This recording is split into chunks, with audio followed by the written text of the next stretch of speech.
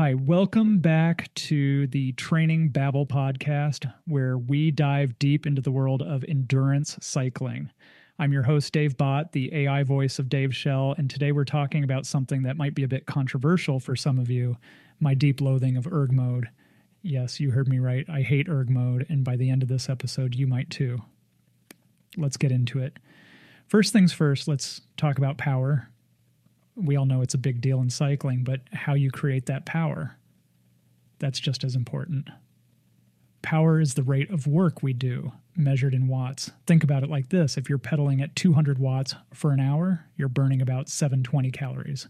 We use power in everything, from climbing stairs to, drinking coffee. But in cycling, power is a mix of force, how hard you push the pedals, and velocity, how quickly you turn the cranks. You can produce more power, go faster by pedaling harder, faster, or both using a mix of gearing and cadence. Now let's talk ERG mode.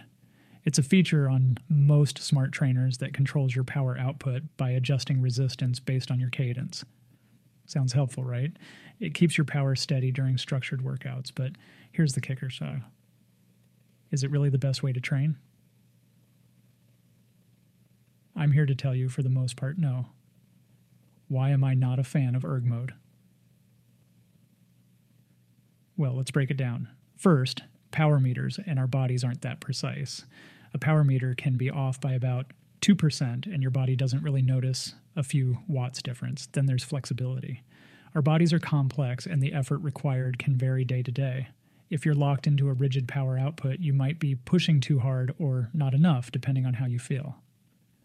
Another point. ERG mode can make you miss improvements. By focusing on perceived effort instead of specific wattage, you'll naturally see gains over time. And let's not forget about being an active participant in your training.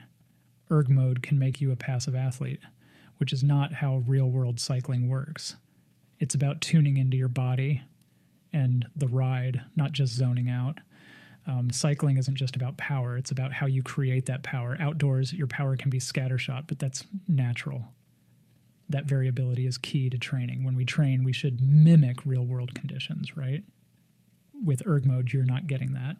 It's like training for a flat race by only riding up hills, okay? So ERG mode isn't all bad. It's great for setting intensity caps on recovery rides or doing specific cadence work. It's also useful if you're limited by your bike's gearing. But remember, specificity is key.